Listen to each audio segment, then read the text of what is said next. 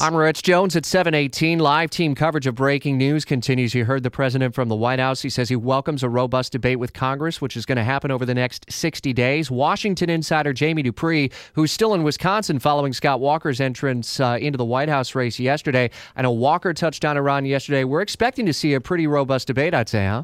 Yeah, in fact, we just got a statement in from area Congressman Ron DeSantis on the Republican side, and the immediate reaction from the GOP is the expected one, Rich. They don't trust Iran at all over its nuclear ambitions. GOP lawmakers saying even before they've seen the details, this agreement will only make it easier for Iran to get a nuclear weapon. So I wouldn't think you're going to see much other than a big thumbs down from the GOP about this today. And again, as we mentioned earlier, watch the Democrats down in southern Florida. They have a lot of Jewish voters down there. They've been very, very cool to the idea of this deal, and I think they'll be very important people to watch as we move forward. You know, one other point before I let you get, DeSantis saying Congress needs to move swiftly to block this dangerous deal, assuming that Congress is going to give it a no. Would they move quickly, or do they take all 60 days, do you think? I would think they take a while. Look, first they've got to look at the agreement. They've got to get the details. That'll take a little while, I'm sure, to get down and send up to the Congress. There's a 2-month review period, so that would mean theoretically you could wait to have votes even after Labor Day on this.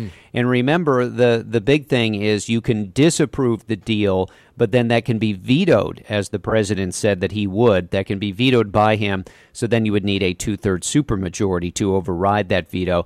I don't know if the Republicans can find enough Democrats to do that. Have a safe trip back to D.C. out of Wisconsin. We've got continuing coverage on both the Iran deal and also behind the scenes with Scott Walker making his case for president yesterday. Jamie Dupree's blog is right there on the go for you in the News 104.5 WOKV app.